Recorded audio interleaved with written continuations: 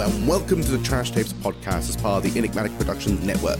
If you love bad cinema and incredible deep dives into cult film, then you have come to the right place. So if you like what you hear and want to support us, you can do so by donating some funds to our Buy Me a Coffee website, along with the Acast supporter feature. All of these can be found in the description below. And now, on with the show.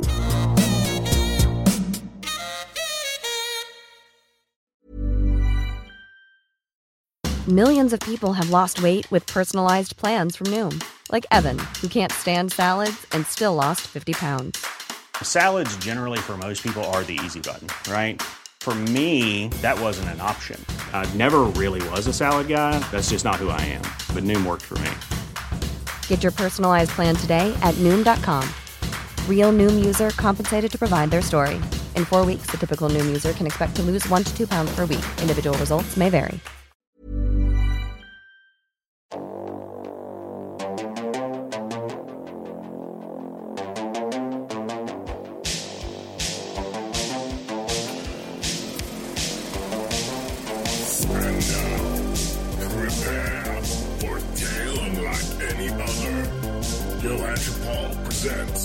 This gothic edition of the Not So Trash Reviews.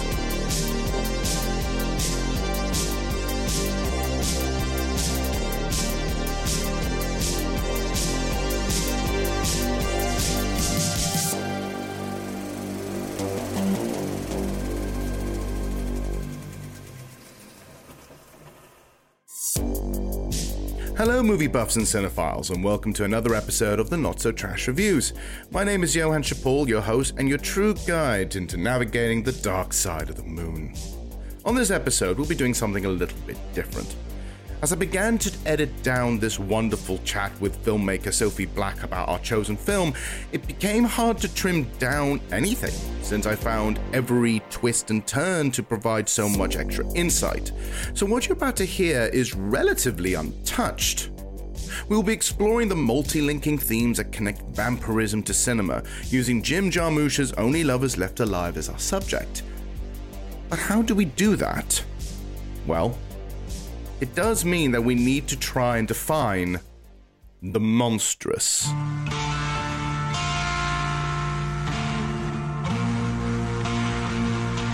Horror as a concept has always been about humanity fighting against our fears, our urges, our sins through the embodiment of the monstrous. There are plenty of academic texts that explore this through themes of man versus nature, man versus technology, man versus the world. But each monster's theme have some sort of grounded representation. Werewolves are seen as man battling their fear of losing control over their own actions. Zombies represent the fear of seeing ourselves as the enemy. Mummies are literally the past coming back to attack us. But what of vampires? Writer Stacey Abbott explains that vampirism through the centuries has been ever-changing. Stories and the myths have morphed to reflect on the fears of being human and being part of the human experience, using the enhanced immortal human to push boundaries and examine issues such as time, death, temptation, power, queerness, mortality, and most importantly, it's a self-reflection. Unlike most monsters, vampire as a premise, while still following a typical set of rules, has always been adaptable to put a mirror on ourselves or others and see if we are just as monstrous as they are. If we can see our reflection, that is. Compare Bela Lugosi's Dracula to the Blade movies, or Lost Boys to Twilight, or The Hunger to Nosferatu. They all have their own take and project a unique examination on the human condition. So with that, I want to ask you, the listeners, what do you think vampirism represents here? The movie has so many layers that it's hard to pin down just one, allowing for a more open interpretation. So let's see if we can start a bigger conversation. Now, let's begin examining our goth rock tale with myself and Sophie Black. This is Only Lovers Left Alive.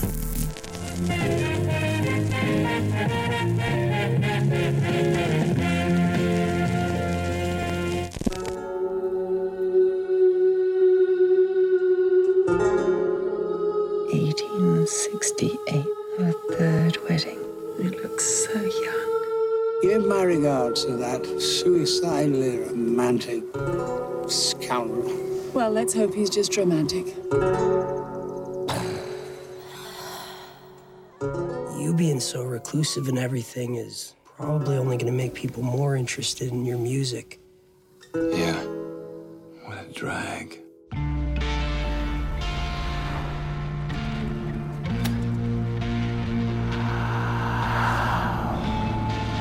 My sister's looking for us. Shouldn't she be sleeping in a coffin somewhere?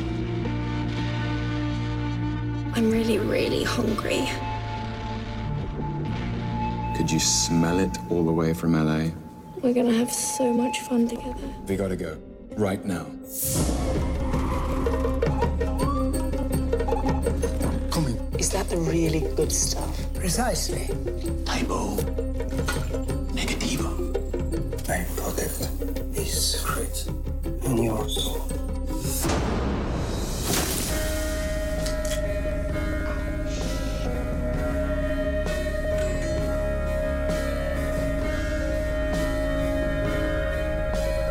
How can you have lived for so long and still not get it?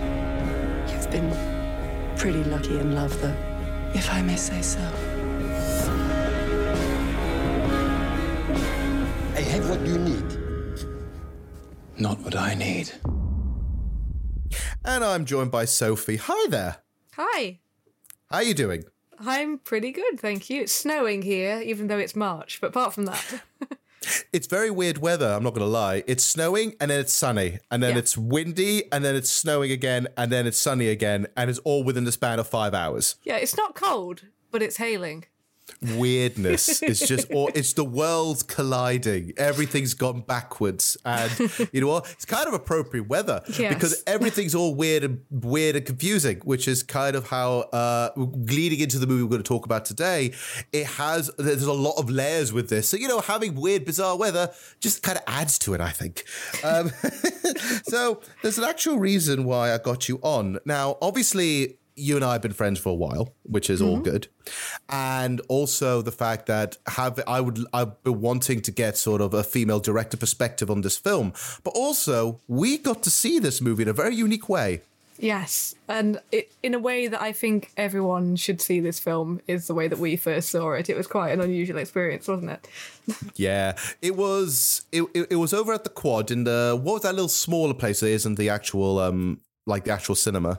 The box cinema. The box, with wine and sofas. It was very, very comfy. Yes, because there was no seats left because we got in far too late, didn't we? So the only seat left was a sofa that was right in front of the screen. So the only way to watch the film was lying back on the sofa luxuriously, sort of lying down and looking up and watching it with glasses of wine on the go, like red wine. And there's a lot of lying down shots in this film. So it was like we were imitating what was on screen. It was very immersive if you really think about it, because, the way they drink blood in this movie and how they react just lying down on the sofa, head back, just letting everything wash over exactly is almost in the same way how we watched it. Yeah. Exactly the same. Apart from it wasn't blood, obviously, but apart from that, it was the same. It wasn't blood, but, I've got some red wine. I should have got some of that to start off this evening. Yes, everyone watches this film, watch it with a glass of wine. Obviously, we got to see this movie together, but what lures you about this movie? I mean, when we first watched it, I saw it from the trailers and just thought it was like instantly cool and hip, and also it had Tom Hiddleston in it, which at the time, he was just known for Loki, and he looked really cool, and I just kind of lured into that. What lured you into this movie? I've just always been a massive vampire fan. This is one of the better vampire films, I have to say. There's a lot of vampire films out there that are trash, and I love all of them, and I don't really care. And if there's a vampire film out there, I've probably seen it, but this is also one that I would put on the list of actually genuinely good films, as well as being a vampire film. As many awkward teenagers, I devoured Anne Rice when I was in my teens and just related hard to that writing and felt so seen. And yeah, so I think that's probably where it started. I think Buffy probably started my love affair of vampires in the 90s, but then later on Anne Rice, and just, I was obsessed with the vampire Lestat. I used to carry it everywhere with me. So yeah, my mum used to be very much into Anne Rice as well, and she used to love all the Lestat books and stuff like that as well. So yeah, 100%. And that's the thing I kind of got with this movie later on as we're watching it again. It has that Anne Rice feel to it. 100%. In the same way that Lestat was very reflective on life. He was a very melancholy vampire. And spent his entire there's many books, and a lot of it was all about looking back at a world that isn't around anymore, and not belonging in the world, and remembering what it's like to be human, and this film does exactly the same thing. So this is probably the closest to an Anne Rice vampire film that we've had in decades. So yeah, because the closest one would have been Interview with a Vampire, wouldn't it? Yes, which is fantastic. And then Queen of the Damned, again, I watched it and I loved it for very different reasons. I'm not saying it's a good film, but Queen of the Damned I have seen multiple times. I mean, what are you talking about? It has corn in it. So and Stuart Townsend, who is topless for the majority of the film. I mean, it's fine.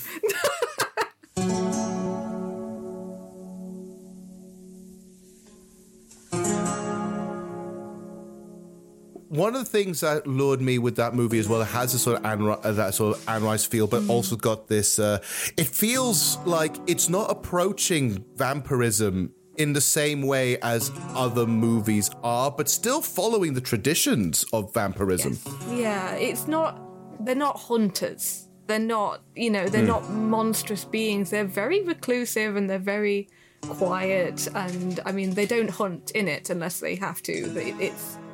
They're described in them, like Tom Hiddleston described himself as a vegetarian vampire because they don't kill humans, they source blood in other ways and drink it through very decadent little glasses, and they're not loud creatures. It's not a traditional Dracula that's luring people in and hunting and flying, and there's great things at the moment with what we do in the shadows and them flying off to parks and as bats and hunting down their prey.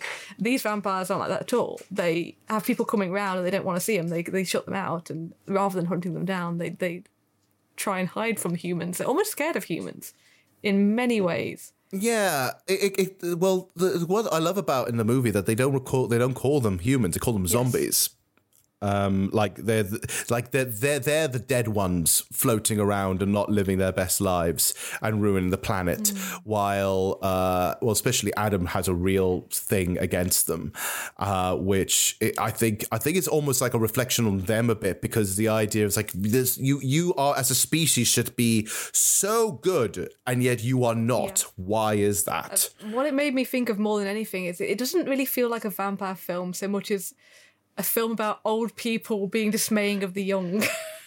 In many ways, it's just like elders looking down at the young people and be like, what are you doing? Why are you like this? And just, missing the times gone by. It feels more like when I used to speak to my granddad and he'd moan about what happened to the government. That's kind of how it feels watching this film, even though they look young and dishy all the time. Like, it's very much a reflective on the current generation. The only difference is that the older generation are vampires and the newer generation are humans / called zombies. So it feels very much this is people at the end of their life looking back with nostalgia. I love what you've done with the place. I love your newest music too. It made me think of when you gave that string quintet to Schubert, remember? And he presented it as his own. Yeah, but I asked him to do that. And I only gave him the Adagio. Just to put something out there. Is that why you released this new stuff? I needed a reflection. See if it would echo back before... Before what? Oh, You always have the convenience of the zombies to blame when you get low. What about all your heroes? I don't have heroes. No? What about your blessed scientists? The scientists. Well, look at what they've done to them. Pythagoras slaughtered. Galileo imprisoned. Copernicus ridiculed. Poor old Newton pushed into secrecy in alchemy. Tesla destroyed. And his beautiful possibilities completely ignored. And they're still bitching about Darwin. Still. So much for the scientists. And now they've succeeded in contaminating their own fucking blood, never mind their water. Yeah, well, if we're gonna have a litany of all the zombie atrocities of history, we'll be here till the sun comes up. Half the time, the movie is showing off that everything they have learned, all the good things, are older for them. They're like some of their big moments, all their conversations about times of the past. But they also have moments where they're showing like their own strengths and their wills of the current day in a way. Maybe it's, if you are going by nostalgia, maybe the idea is, yeah, nostalgia is cool, but nostalgia is also holding you back from progressing. Well, that's the interesting point, because Adam is the one who is obsessed with his old technology. Eve is a bit more, accepting of technology, and she's freer. Adam's the one he's very much holed up with his stuff. He's reclusive, he's surrounded by stuff. He doesn't want to let go of the past, even though it'd be so much easier to connect to the grid, as he calls it, and connect to the human electricity. He's like, no, I'm going to do it the old way and power it myself. And he's determined to... There's a beautiful scene where they have a phone call and they want to see each other, and Eve immediately gets her iPhone out and she can quickly see him, no problem. Because he refuses to let go of the past, he then has this really complicated thing where he has to connect one wire to another device, to a TV, in order to see her. And she's seen him in 2 seconds by getting her iPhone out. He's determined to wire up an old TV in order to see her. And so it's like the past is holding him back. She's out there, she's seeing the world, and she's happy to be out there and free. She's a very free spirit, and he's trapped by his love of the past and not accepting that actually the future can be good. And that's why, again, she's very positive about the world as a whole, and he's sick of it and almost to with suicidal tendencies. And so maybe it says a lot of the past is great, but you can't live in it. You can't just be bogged down by the past. You need to embrace the now as well. And that's what Eve does. And that's why they're so different. Yeah. Adam. Eve. Hey, darling. Hang on a second, I want to see you. Oh, I want to see you too. What is that you scrabbling about with all your wires and knobs, my old pack rat? Yeah, 1 second, I just... Hello? There you are. Hello, sweetheart. You know what's interesting with Eve is that, what's even more interesting is Eve in comparison, because you're Adam and Eve, and the ages are different, actually, because Eve is supposed to be 2,000 years old, right? And Adam is supposed to be 500. So I think what's interesting is that Eve may have already had this phase about 500 years ago. That's a good right? point. And she's gone past it. She's grown up. She's done the things. Says, what? If we keep wallowing in the past, like she does say, you've lived around for 500 years and you still don't get it. Yeah. It's as if how free she is, to the point where. What's interesting is that at the very beginning of the movie, they are a married couple. They've been married for about 500 years. Married 3 times as well. 3 weddings they talk about, don't they? 3 weddings. Yeah. 3 weddings. But they're not together at the beginning of the movie. And so that makes it interesting as a dynamic. Yeah. Is this them on their break? Is it just her exploring the world and doing her own thing? and then leaving Adam to wallow? Is Adam just being stubborn and refusing to go with her? What's the dynamic there in this? I think the whole central point of this movie, even through the idea that they're vampires, just adds a dynamic. But it's really about analyzing their relationship and seeing whether or not this relationship is a healthy one or a romantic one or a good one. The age gap thing is a very good point, not just with the characters, but the actors. I mean, Tilda Swinton's 60 now and doesn't look it. She's just the perfect person to play a vampire because she is. You just can't age her by looking at her. But she is a lot older than Tom Hiddleston at the time of filming as well. And their relationship, she's very maternal towards him. She's got a younger sister who I'm sure we'll get onto who looks a lot younger than her. And she's super, super maternal to both of them, to her sister and to her husband. The older character of John Hurt, she looks after him. She's very sweet to him. She's almost kind of mothering them all, which is interesting, and mothering her husband and, you know, coaxing him and calling him sweetheart and that kind of thing. But it's also like she really needs to persuade him to leave the house. So you do get the feeling that, you know, he possibly held her back from having the life that she wants. And on the one hand, it's maybe he's not good for her in that way. He doesn't want to leave his stuff. When she finally persuades him to go, she has to say to him, like, you know, he doesn't want to leave his instruments. And she says, you know, I'll get you new instruments. There's instruments out there. He is a hoarder. He is a proper hoarder. Yes. He doesn't want to leave his stuff behind. And so, where she has basically nothing on her. She's a nomadic character and she has her books that she loves, but she'd happily leave some behind as well. He can't leave anything and is held back by his stuff. So he's very set in his ways and she really has to persuade him to leave the house. So in that way, I feel like he's kind of bad for her, but she knows it and just gives him space. But what I noticed, I do think they're a very loving couple. I think they're very, very sweet to each other and they balance each other out well. I mean, they are yin and yang, as I'm sure we'll come on to. The one bit I found a bit off was, and I don't remember it first time round, but the first time they had that phone call, Eve says to him, "Oh, you're making me do this again." Did that bit stick out for you? Yes. When he's like all depressed and she acts like he's punishing her and he's doing this to her even though he's the depressed one, that's always an alarm bell. Like, oh, what are you doing? You're making me give up stuff again. You know, it's like he's not making you do anything. He's depressed.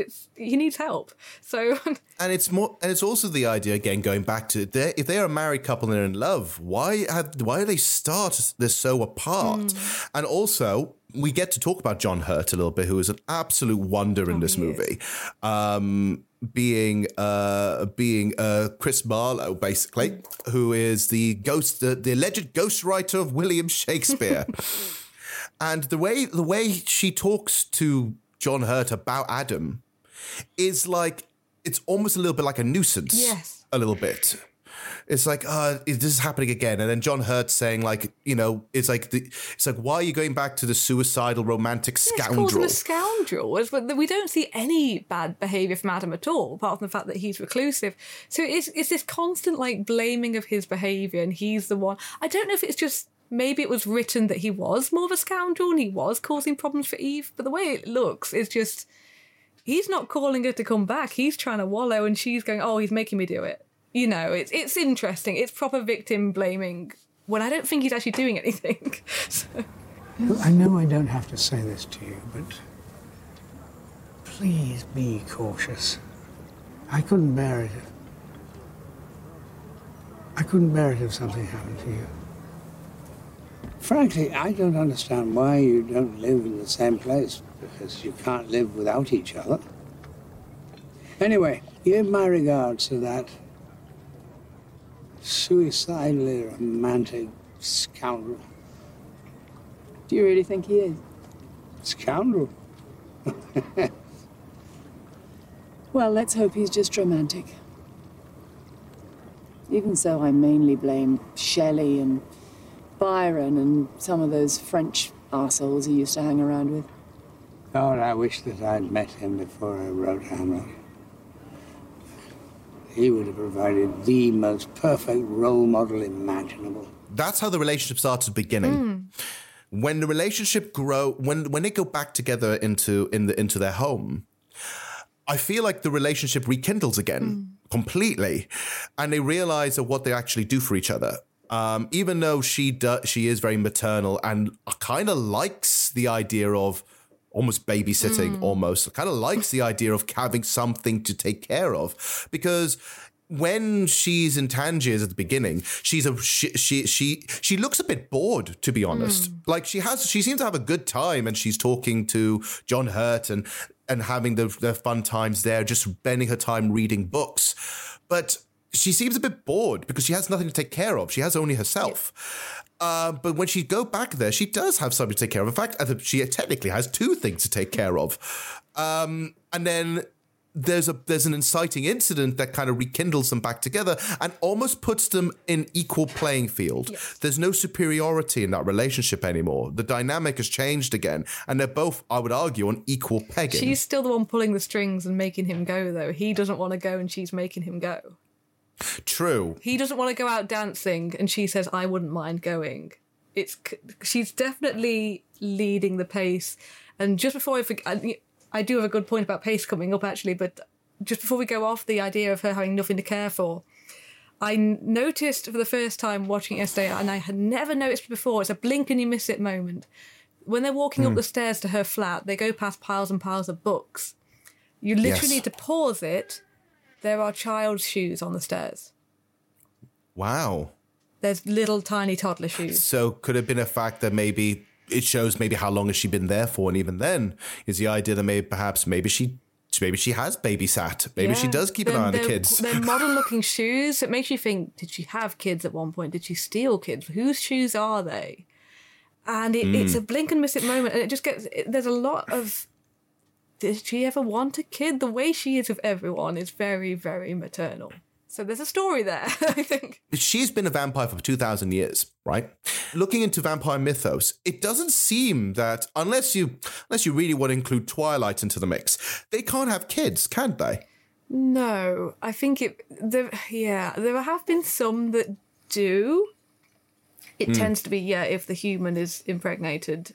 That goes back to the whole sort of mixing up vampires and succubus. There's more recent versions, for example, American Horror Story Hotel has vampires in it that have babies, but it tends to be more succubus impregnate, vampires cannot conceive, and that is why, again, going back to Anne Rice, that is why child vampires are made. And also in like Interview with a Vampire shows what a terrible idea that is.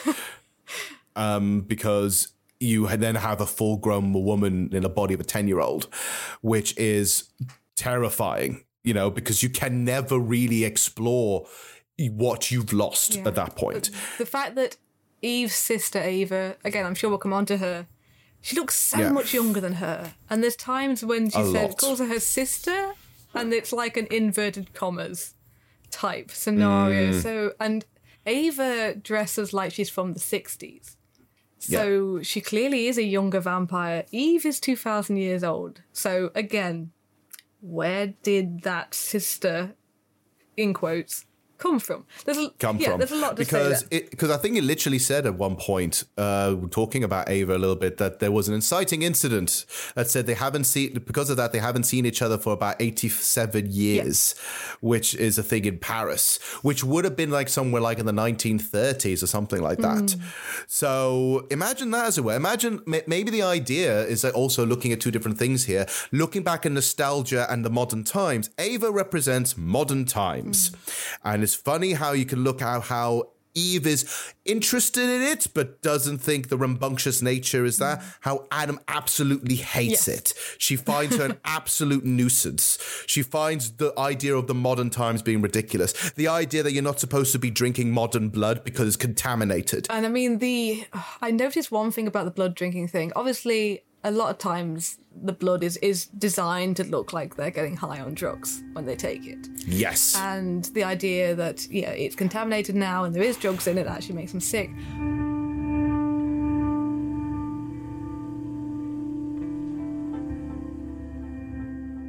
Out of Jim Jarmusch's movies, I feel this is probably one of the most accessible. Yes. I feel maybe Ghost Dog is the second most accessible, and then maybe going to maybe that Western he did with that sort of semi-Western he did with Johnny Depp might be another one. But it's not... His movies have a very particular tone, and it might be a stopping gap for some people. But this one's the most accessible because I feel like even with the sort of slight hipstery, pretentious air to it, there's a lot you can dive into, and especially with the humor. There's so many funny lines in this film that instantly make me giggle. Do you want... I mean, we were texting some of them over the night before. we were creasing in the cinema as well, weren't we? Which ones are your favourites? I mean, there's moments as well. There's the bit where they pull out the lollipops from the freezer. The blood lollies? Yeah. These really sophisticated, serious, depressive characters. I mean, Empire described them as undead Guardian readers, which I think is brilliant. And then suddenly, in the middle of a chess scene where they're talking about Byron, she's like, undead lollipops, type O negative, out of the freezer, and then licking these lollies. And it's like, it's so silly. And I almost find it quite funny as well, like, they've only just discovered this. Like, Adam has only just discovered his freezer's this. And it's been like, off, hasn't he? Have you not tried? Too modern for him. He has to have his freezer off. Like, no. I'm just having a funny thought that lollies are too modern for him. He says, that freezer doesn't work. And Eve says, it does. I've just plugged it in. Like, he's refusing to acknowledge it. It's too modern. He can't cope. But... Oh, no, a freezer. Yeah. Ooh. But she plugs it in and makes him some lollies. And, yeah, that's brilliant. There goes your queen, Playboy. I know what you're doing. You're trying to distract me. Now, no more talking. Did you play chess with Byron? Eve, please. No, I want to know. You love telling me these things, and I love to hear them. So what was he like? Frankly, he was a pompous ass. Why am I not surprised? And what about Mary? What was Mary Wollstonecraft like? Come on, tell me, what was she like? She was delicious. I'll bet she was. Talking of delicious, I have a surprise, an experiment. That doesn't work, by the way. No, it does. I plugged it in. What is that? Oh, negative.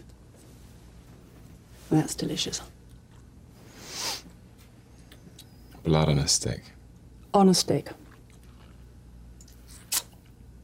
That's not bad.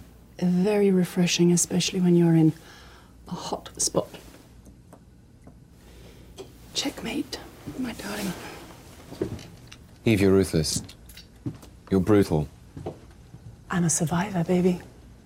Is it time to talk about Ian? Because I think we both have a soft spot for Ian as a character and how wonderful he is. He is genuinely a very sweet character. He isn't technically... Okay, you being a vampire fan, you know what it is. What's the name of when a human sort of is sort of like follows a vampire around almost like their mentor? Generally, it's called familiar, which is a really derogative term because that's like a witch and her cat.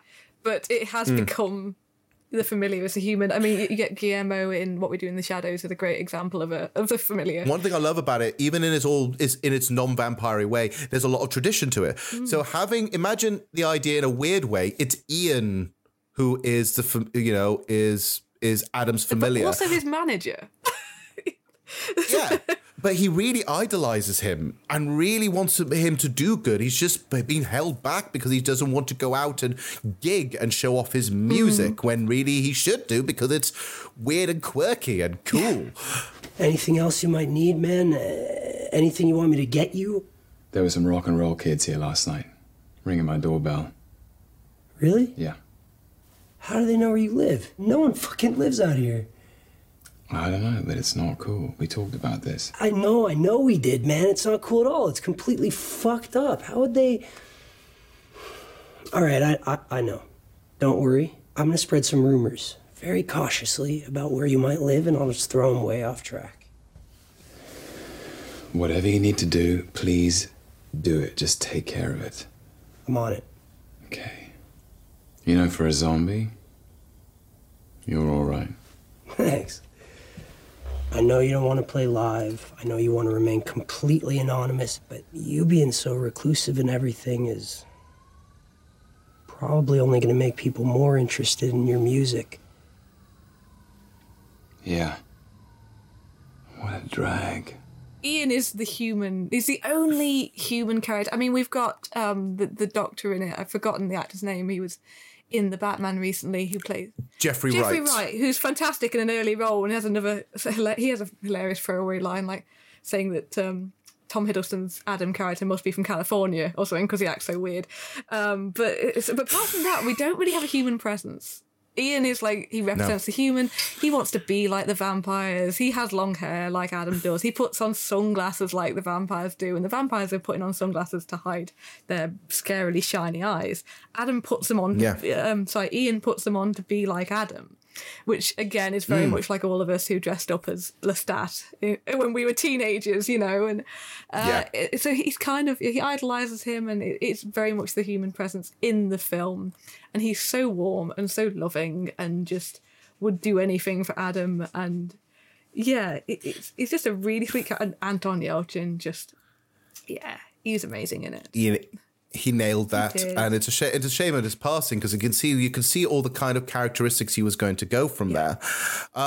Thing with Ian is he is very grounded and will follow whatever Adam says, but he is literally, like I said, the human center. So when Ava drinks Ian, warning, it's a scene I did find hilarious because the scene just goes over and says like, "You drank Ian."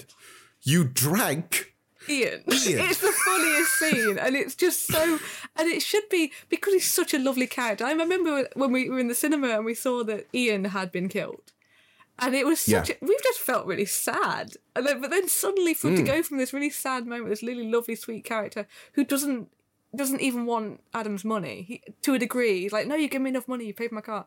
He's such a sweet character. And so it could be a devastating moment. And then it's the first really funny line of the film of, you drank Ian. Ow. Ew. This is the bloody 21st century. Oh, I didn't mean to. He was just so cute, and now I feel sick. What do you expect? He's from the fucking music industry. Oh, just back off. You drank Ian. Adam. You drank Ian. Sorry. We can sort this. Ava is leaving. Just get off me, Ian. How many times? I don't mean to. Ow! Let go. So the fact that Ian is dead now, he has no way to connect with other with things for selfishly, by the way, things that he wants and the outside world, like his music, his instrumentation, his music, his hoarding, the things he hoards from, things he wants, he gets it from guitars, Ian. It's like a guitar lover's dream, this film. There's so many beautiful guitars Ian gets for him.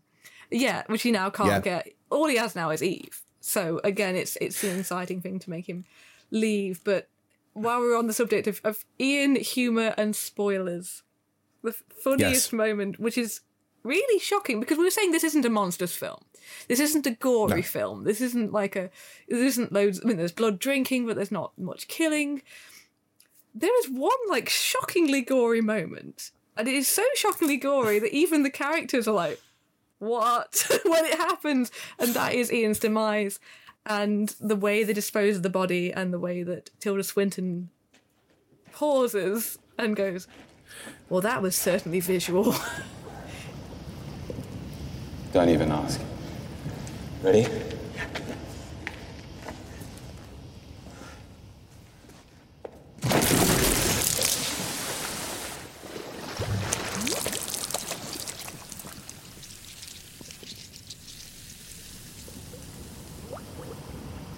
That certainly was visual. That was a visual. Yeah, it's like tongue-in-cheek almost. It's hyper-humour at that point. I actually forgot how bad that was because it's not like when the body is thrown into what's considered basically an acid pit. You see the first shot, you see a bit of sizzle. You go, oh, okay, so they're just going to sink. It cuts again. And you see skeleton, and you're going, Jesus, I wasn't expecting that second cutaway. No, yes, skin disintegrating, and it's this really lovely guy who didn't want to die and does, and then it's so gory. But yeah, it's really funny. It's really And it's like you don't want to laugh, but you do. And yeah.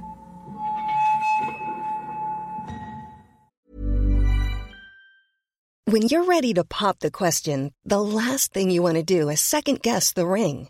At BlueNile.com, you can design a one-of-a-kind ring with the ease and convenience of shopping online. Choose your diamond and setting. When you find the one, you'll get it delivered right to your door. Go to BlueNile.com and use promo code LISTEN to get $50 off your purchase of $500 or more. That's code LISTEN at BlueNile.com for $50 off your purchase.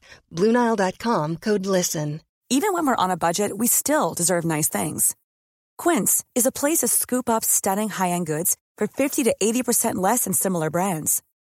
They have buttery soft cashmere sweaters starting at $50, luxurious Italian leather bags, and so much more. Plus, Quince only works with factories that use safe, ethical, and responsible manufacturing. Get the high-end goods you'll love without the high price tag with Quince. Go to quince.com/style for free shipping and 365-day returns. Some of the humour is a little left field because I got surprised by it again. Watching it recently again, I was surprised how funny it is.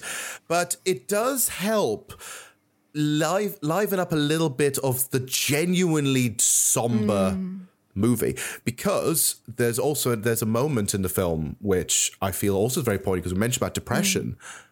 The whole literally suicide scene where Adam is contemplating suicide by literally getting a wooden bullet so he could actually get a stake through the heart. To stake himself, yeah. And again, the conversation is with Eve almost shows again how Eve should not be so surprised by this. You know? Eve seems very surprised at the idea that he would want to do this. And it's like, why are you doing this? You don't get it. Like, you shouldn't be doing that. But it's like, clearly something's wrong with this relationship here, where you don't see the red flags and the victim blaming, going back to the victim blaming a bit, and having this really big scene of he comes back from the hospital being Dr. Faust, by the way. Again, another little nod. To get the blood. Comes back, gets confronted by this and saying, I'm tired of all the people out there and everything else, and and feeling like the gun is less scary than the outside world.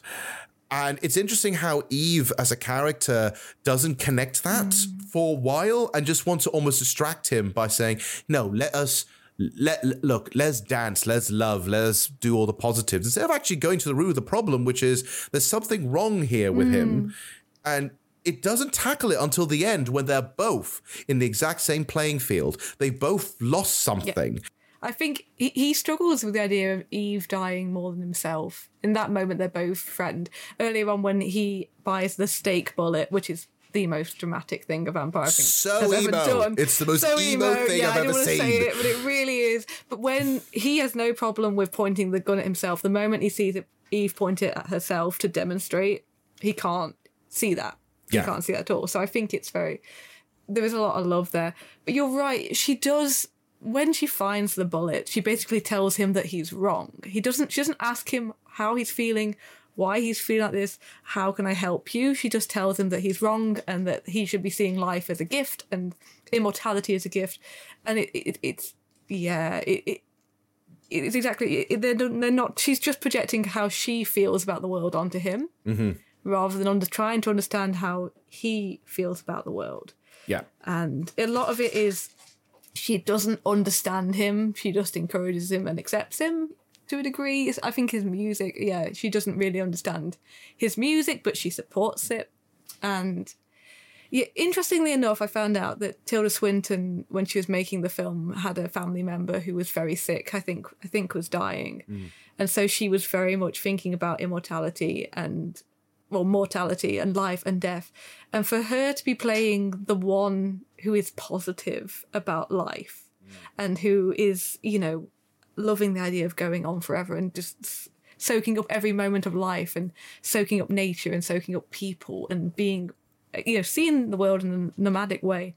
I think that's so interesting that the character was actually going through a crisis of mortality herself, but playing the one who wasn't. I think she said it was very helpful for her. It was the best role for her to be playing at that time. I can imagine being cathartic. It's the idea of like, I can literally perform the way I want to feel, not how I'm feeling now. Yeah, but also at the same time, probably wishing that people could go on forever. What's this about? Just tell me that you're having trouble with one of the others. Please tell me that. I don't see any others. Ever. Okay.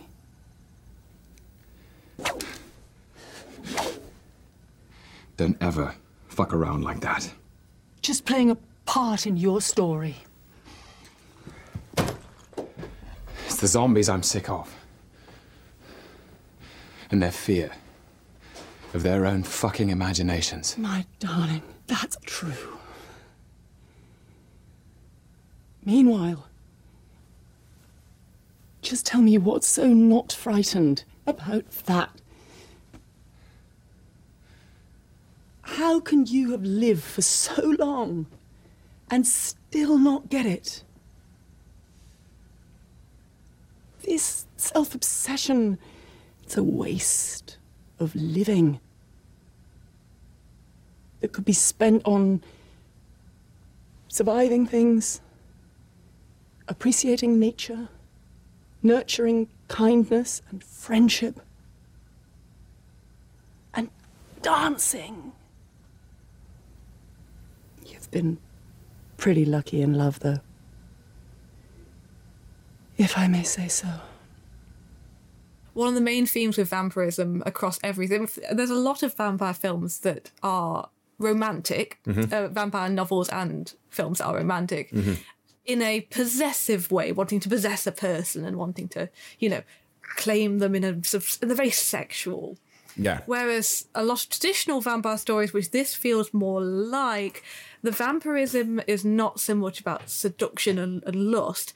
It's about not wanting to let go of things. Anne Rice's vampires, again, whenever they turn someone, it's because they want to keep them. Yeah. And they can't let go of them. It's not a sexual thing, it's a possessive thing. Lestat turns his mother when she's dying because he can't bear for her to die. It's like, no, I'm not accepting it.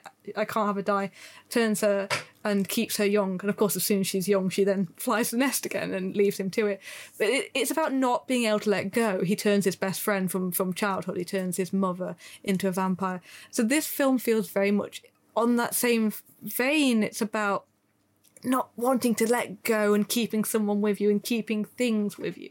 And it's all about that. Yeah, like keeping the old things with you, keeping people and, refusing to let things go. And it's a very traditional vampirism metaphor in that way. And just to click back onto that, when Ava drank Ian, one of the things that Adam says is like, why didn't she turn him? Yeah. So the idea is like, let him go. she basically saw him as a snack, quite literally. So, she saw him as a snack while everyone else is saying, like, especially at the end when Adam and Eve are actually going to do this again, it's like, we are going to turn them, right? Yeah. Like we're going to keep them alive. We're not going to kill them. We're not going to get rid of them. When they're looking at this beautiful couple making out, they're saying like, if we're going to do this, are we going to keep them alive? Yeah. While Ava just kind of goes, no, I'm hungry. You're here. I'm just going to eat you. So in many ways, vampirism is kind of about denial. It's about denying death, and which is, again, I think a reason probably Tilda Swinton wanted to do this film is like, death doesn't happen. Yeah. Not accepting it. And in many ways, it's kind of like, vampirism is like when children step on bugs for the first time and then they cry because the bug is gone. Yeah. It's not accepting. It's just put it back together. And it's very much, there's a lot of vampire novels where it's about refusing to let someone die, refusing to accept mortality, refusing to accept the meaning of life by clinging on and keeping it together and carrying it with you always. And that is what vampirism kind of means in all of these things. And it's the idea of like, and so he would have wanted to keep Ian. Yeah. In the same way that he keeps all this technology going, that is even the way he powers his house, which, Eve congratulates him for building this way of powering his house that's all like clockwork, but really he could just plug in his house to the system. You know, he's determined to keep stuff going even when he shouldn't. And maybe they're keeping their relationship going when they shouldn't. And the vampirism is keeping them together.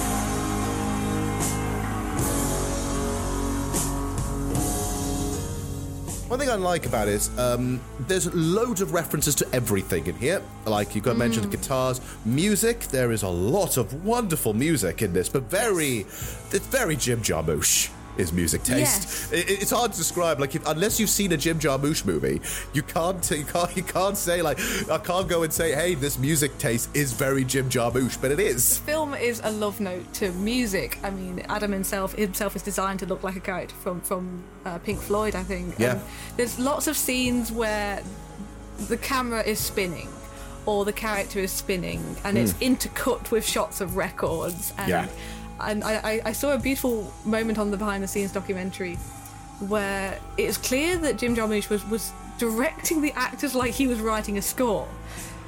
Because he says to Tilda Swinton, he says, okay, you are the guide track in this film. You set the pace. And when Tom comes in, he is the supporting note. You are the guide track. And he actually gave her that note, and it's literally like he's composing, like she's the bass note, and and Tom Hiddleston's character is like, you know, the supporting flute or something.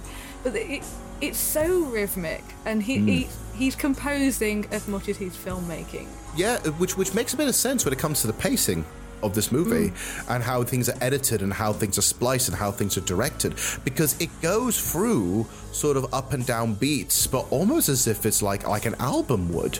You know, an album, you've got like a really strong start, you've got some really cool big starts, some interesting bits, it develops over time, you get some middle tracks, you get some high drama, and it ends with a banger. Right? It's almost a musical in that weird way. It's rhythmic like a musical, but it is a somber, somewhat depressing vampire movie instead. I think he definitely put himself into Adam, and his love of music is very much shown through there. It's just a bit to the max with Adam and the way he collects music and different kinds of music and instruments and vinyl and everything. But you definitely get the feeling that the way he laments the modern day and the way he laments modern music is very much how Jim Jarmusch sees the world. And it's not just the music, it's the entire everything around him. The streets are rotten. There's so many shots of buildings that are boarded up. Yeah. That clearly used to be beautiful. And I can't remember where I heard this, but it was somewhere on the making of, I think, where Detroit was described as a time lapse. Yeah. I think that might have been one of Adam's lines. It feels like a time lapse where you see like a rose bloom and then it deteriorates again. And that's what Detroit looks like to him, and that's why he loves Detroit. There's a great scene where he takes Eve driving to see the theatre, to see his old beautiful theatre that's really rotten, but clearly used to be beautiful and grand and was a movie theatre and is now a car park. And the way the camera pans down to the cars, again, it's kind of humorous, but it's also... It's about old things in the modern world. And it says that in the visuals, and it says that in the character. And it's very similar in a way to Ghost Dog, because Ghost Dog is about old values. It's about men who believe they are samurai, not really fitting in and disliking the modern crime bosses and trying to live in an old way and being reclusive. So it's a similar kind of theme across the two films of old souls in a modern world. The problem is when the old keeps going and no one either takes care of it or loves it anymore or moves on, it's just an empty husk. And that's what most of Detroit is. One of my favorite lines in the movie is when Eve goes, when they're driving and Eve goes, so this is your wilderness. As in the idea, this is your, like for Eve loves nature. So she would be the woman who'd run out into the forest and just enjoy that. While for Adam, it's like, no, this is your forest, isn't it? This abandoned sense of decay almost. So this is your wilderness. Detroit. Everybody left. What's that? It's the Packard plant, where they once built the most beautiful cars in the world. Finished. But this place will rise again. Will it? Yeah. There's water here. And when the cities in the south are burning, this place will bloom.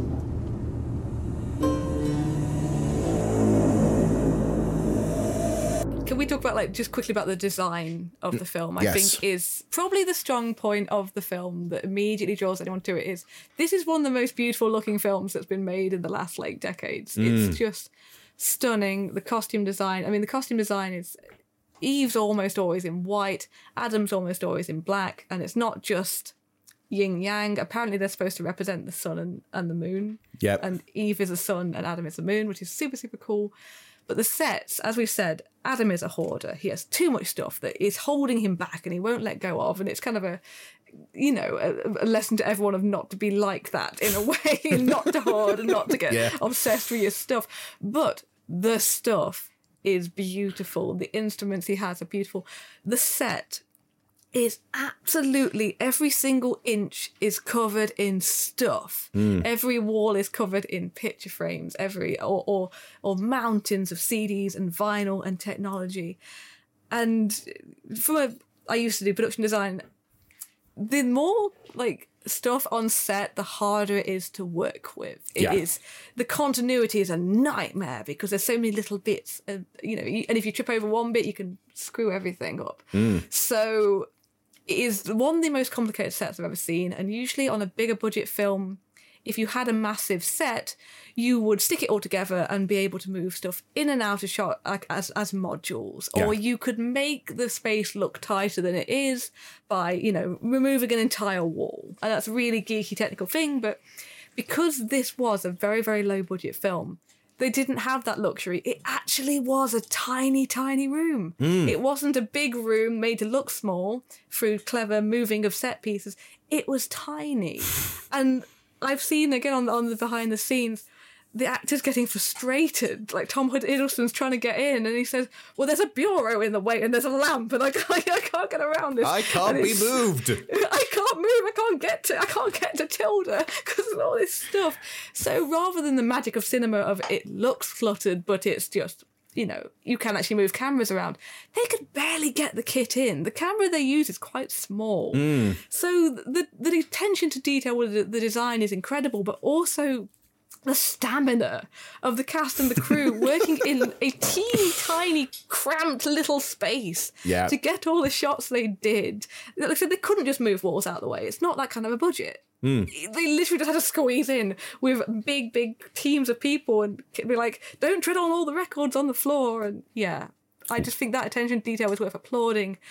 It's so complicated. And another good example recently was the recent Ghostbusters film had a very, very, very busy set, and that was another one that is just a beautiful set to look at that's full of stuff. So basically, out of all that, if you want a good looking movie, fill it with stuff. But make sure you have the budget to move your walls when you need to get the camera in. Otherwise, your actor will get very frustrated because he cannot move past the damn bureau. Yeah, we'll everyone learn that, everybody.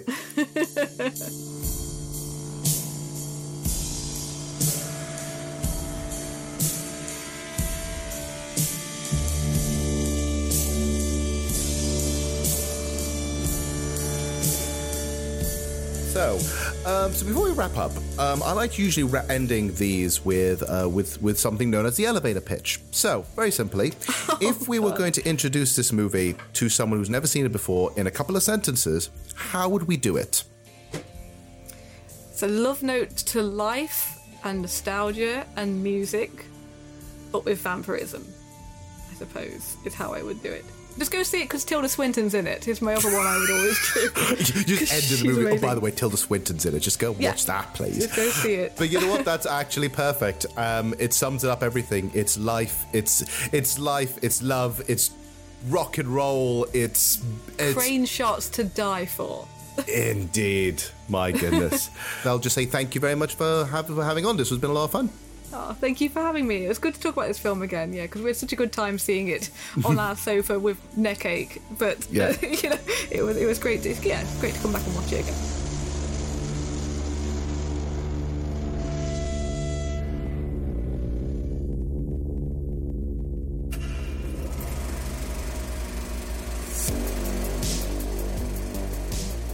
And so that is the end of our review of Jim Jarmusch's Only Lovers Left Alive, and thank you for coming along with us. This was one of the more fascinating deep dives I think we've had on the show so far, and was awesome to share our ideas on this beautiful and complex film. What did you think? Do you have a different view to myself and Sophie? Please feel free to write your interpretation of the film on our social media and share this episode with other vampire lovers. We would love to hear from you all. And with that, this film essay is closed, and we'll return soon for another Not So Trash review. See you all next time, cinephiles.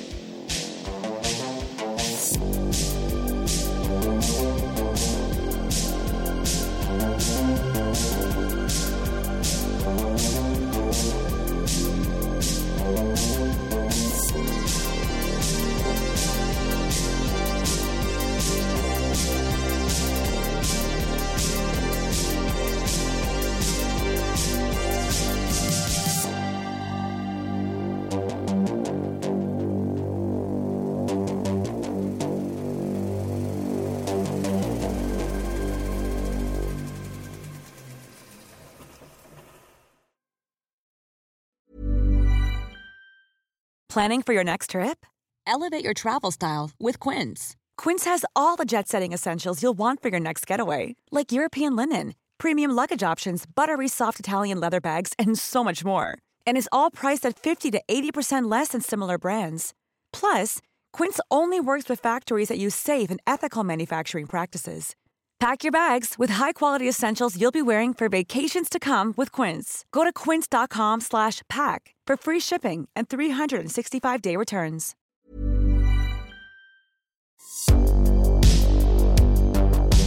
Thank you for listening to this podcast episode and hope you enjoyed it. If you did, please share it around with movie lovers you know, maybe add a star rating or write a good review. All of this helps with the algorithm and provides us with more opportunities to reach the ears to a whole new bunch of bad film fanatics. Want to find out more about us? Then head over to our socials where we provide sneak peeks and up-to-date news on everything nostalgic and trashy. You can find our Facebook, Instagram, and Twitter pages in the description, so please follow us. See you next time, cinephiles.